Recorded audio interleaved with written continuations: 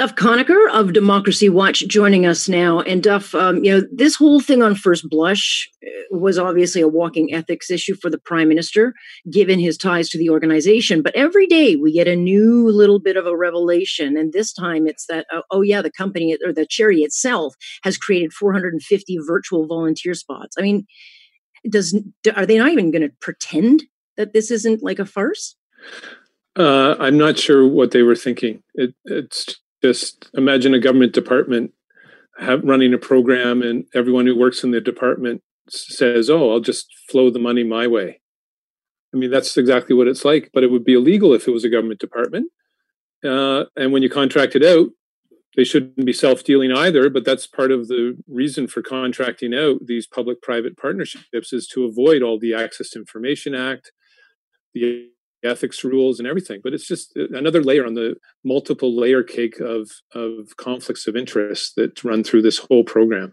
I mean, it's starting to take on the appearance of a Ponzi scheme. I mean, there's something in it for everyone, except for the taxpayers. No, indeed. We already are paying public servants, dozens of them, if not hundreds, to run two programs that a lot of people probably don't know about. One of them, especially Canada Service Corps. If you look at its website, it says it's there to encourage youth to volunteer and make an impact across the country, which is the exact description of the contract that has been handed to the Prime Minister's, one of his favorite charities. And so those people are already working for us and being paid. And then Canada Summer Jobs Program.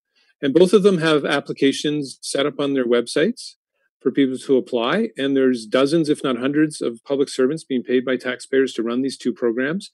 And this whole new program should have been run by them because we're already paying them to do so. And instead, we're going to waste almost $20 million of taxpayers' money, the government is, by handing this contract to We Charity and having them set up a whole new administration and bureaucracy to run this program. It's an entire waste of money, and it likely violates most spending rules and ethics rules at the federal level. But the world is so distracted, as you well know right now, and it's summer, and the Prime Minister is no longer doing the daily photo ops every day that he's doing. And so there's very little accountability on his end, and he has justified his reasoning for going with this particular charity, which I kind of liken to a cult, because if you go into any child's school, including my own, you see posters of We everywhere. I mean, it's just this program of kind of indoctrination of whatever. And I'm uncomfortable with it because to me, it's very obvious that this is just a way of kind of buying the vote should we find ourselves in an election, because it's such a liberal-friendly organization. And that's just my opinion. I can't prove that that's what they are, but they're very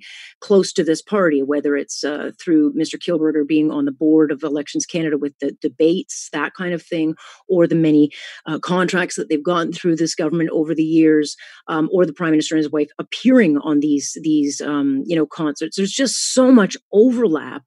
And I don't understand at what point no one from the outside looking in said, the optics of this are not just not great, they're going to be really problematic. Would you put this into the category, and I've heard some people kind of talk about it, the sponsorship scandal, the ad scam? Well, the money isn't going directly to We in terms of some past scandals where you've seen tens, if not hundreds of millions of dollars go like an ad scam, go to party-friendly organizations. But it is $20 million. The rest of the money is being spent in a way that is not bad and that it's paying for youth.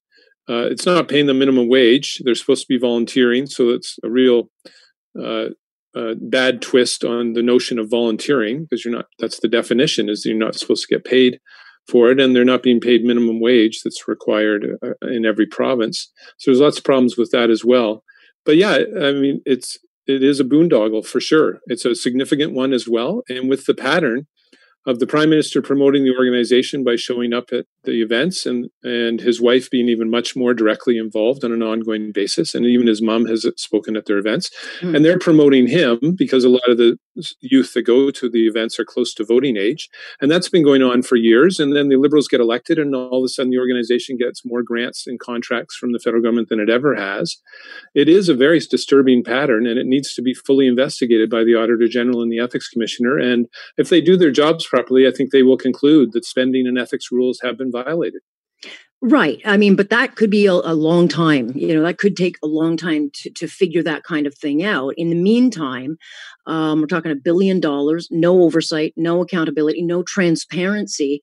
And eventually people just kind of forget about this. But I mean, when you've got those on the left, guys like the former mayor of Toronto, Mayor Miller, speaking out against this, when you've got the leftiest of the left, versus the rightiest of the right, all saying the same thing, that this thing stinks to high heaven. I mean, then you've got a problem. Very much. It's big problems, and I expect, like with all boondoggles, there'll be a drip, drip, drip of more problems coming out. I mean, first of all, we, as you mentioned off the top, they've had 450 jobs that they've posted themselves. Yeah. And so, okay, so obviously those jobs are going to get approved because WE's approving them. Well, what if they run out of money, run out of positions? Does WE start to favor itself in terms of what it approves? Yeah. I mean, it's rife with conflicts of interest. I'm sure you're going to have whistleblowers coming out where they say we were turned away by WE, and it'll turn out the organization is in some way doing something that maybe liberals don't like or that WE doesn't like. I mean, all the rules, when you have this private organization running it, the Auditor General can still go in there and look at it, and the Ethics Commissioner, but the federal ethics laws, the federal access to information, transparency laws, spending laws do not apply as directly, and that's why it's so dangerous. And again, a total waste of money, because we have two programs that public servants are being paid to run that should be running this program. So why are we paying anyone else? Right. It begs so many questions. And you're right. It will drip, drip, drip out, just like SNC did and every other, the Aga Khan and that. But the bottom line and there's is, lots of other youth organizations that are in contact with a lot of youth voters that are very upset with the Prime Minister. If you look on social media, very upset with the Prime Minister claiming that WE is the only group in the country that could have done this. So they might be the only group with friends in all the right places. That's the difference. Yeah, exactly. If you're saying that they're only group that could have done this based on the people they know at the very top of the Liberal Party establishment, then yeah, I guess they are. But they're turning off as many youth voters as they're going to turn on by handing them these checks. That's for sure. And I don't think those youth organizations will be, as they did largely in 2015, push for the Liberals to get elected and try and activate voters to get out there and vote for them. I don't think you'll see that next time around, because they're very disgusted with this contract. Well, we'll see if the investment pays off for the Prime Minister, but nonetheless, we will be talking about this one because it's just got that stench about it. Yes, and hopefully we'll get rulings from the watchdogs before the next election. Well, yes, assuming that's not a snap election in the fall, but nonetheless. If he calls a snap election, Democracy Watch will be in court the next day challenging it as a violation of the Fixed Election Date Act. Well, it would be a violation of that law, I think, and we'll be there. We'll be in court the next day if he tries to. Well, that's good to know. Good to know that your eyes are on it, even though we are in the summer break. Always Jeff, watching. I appreciate it, and I appreciate your time. Thank you. Thank you.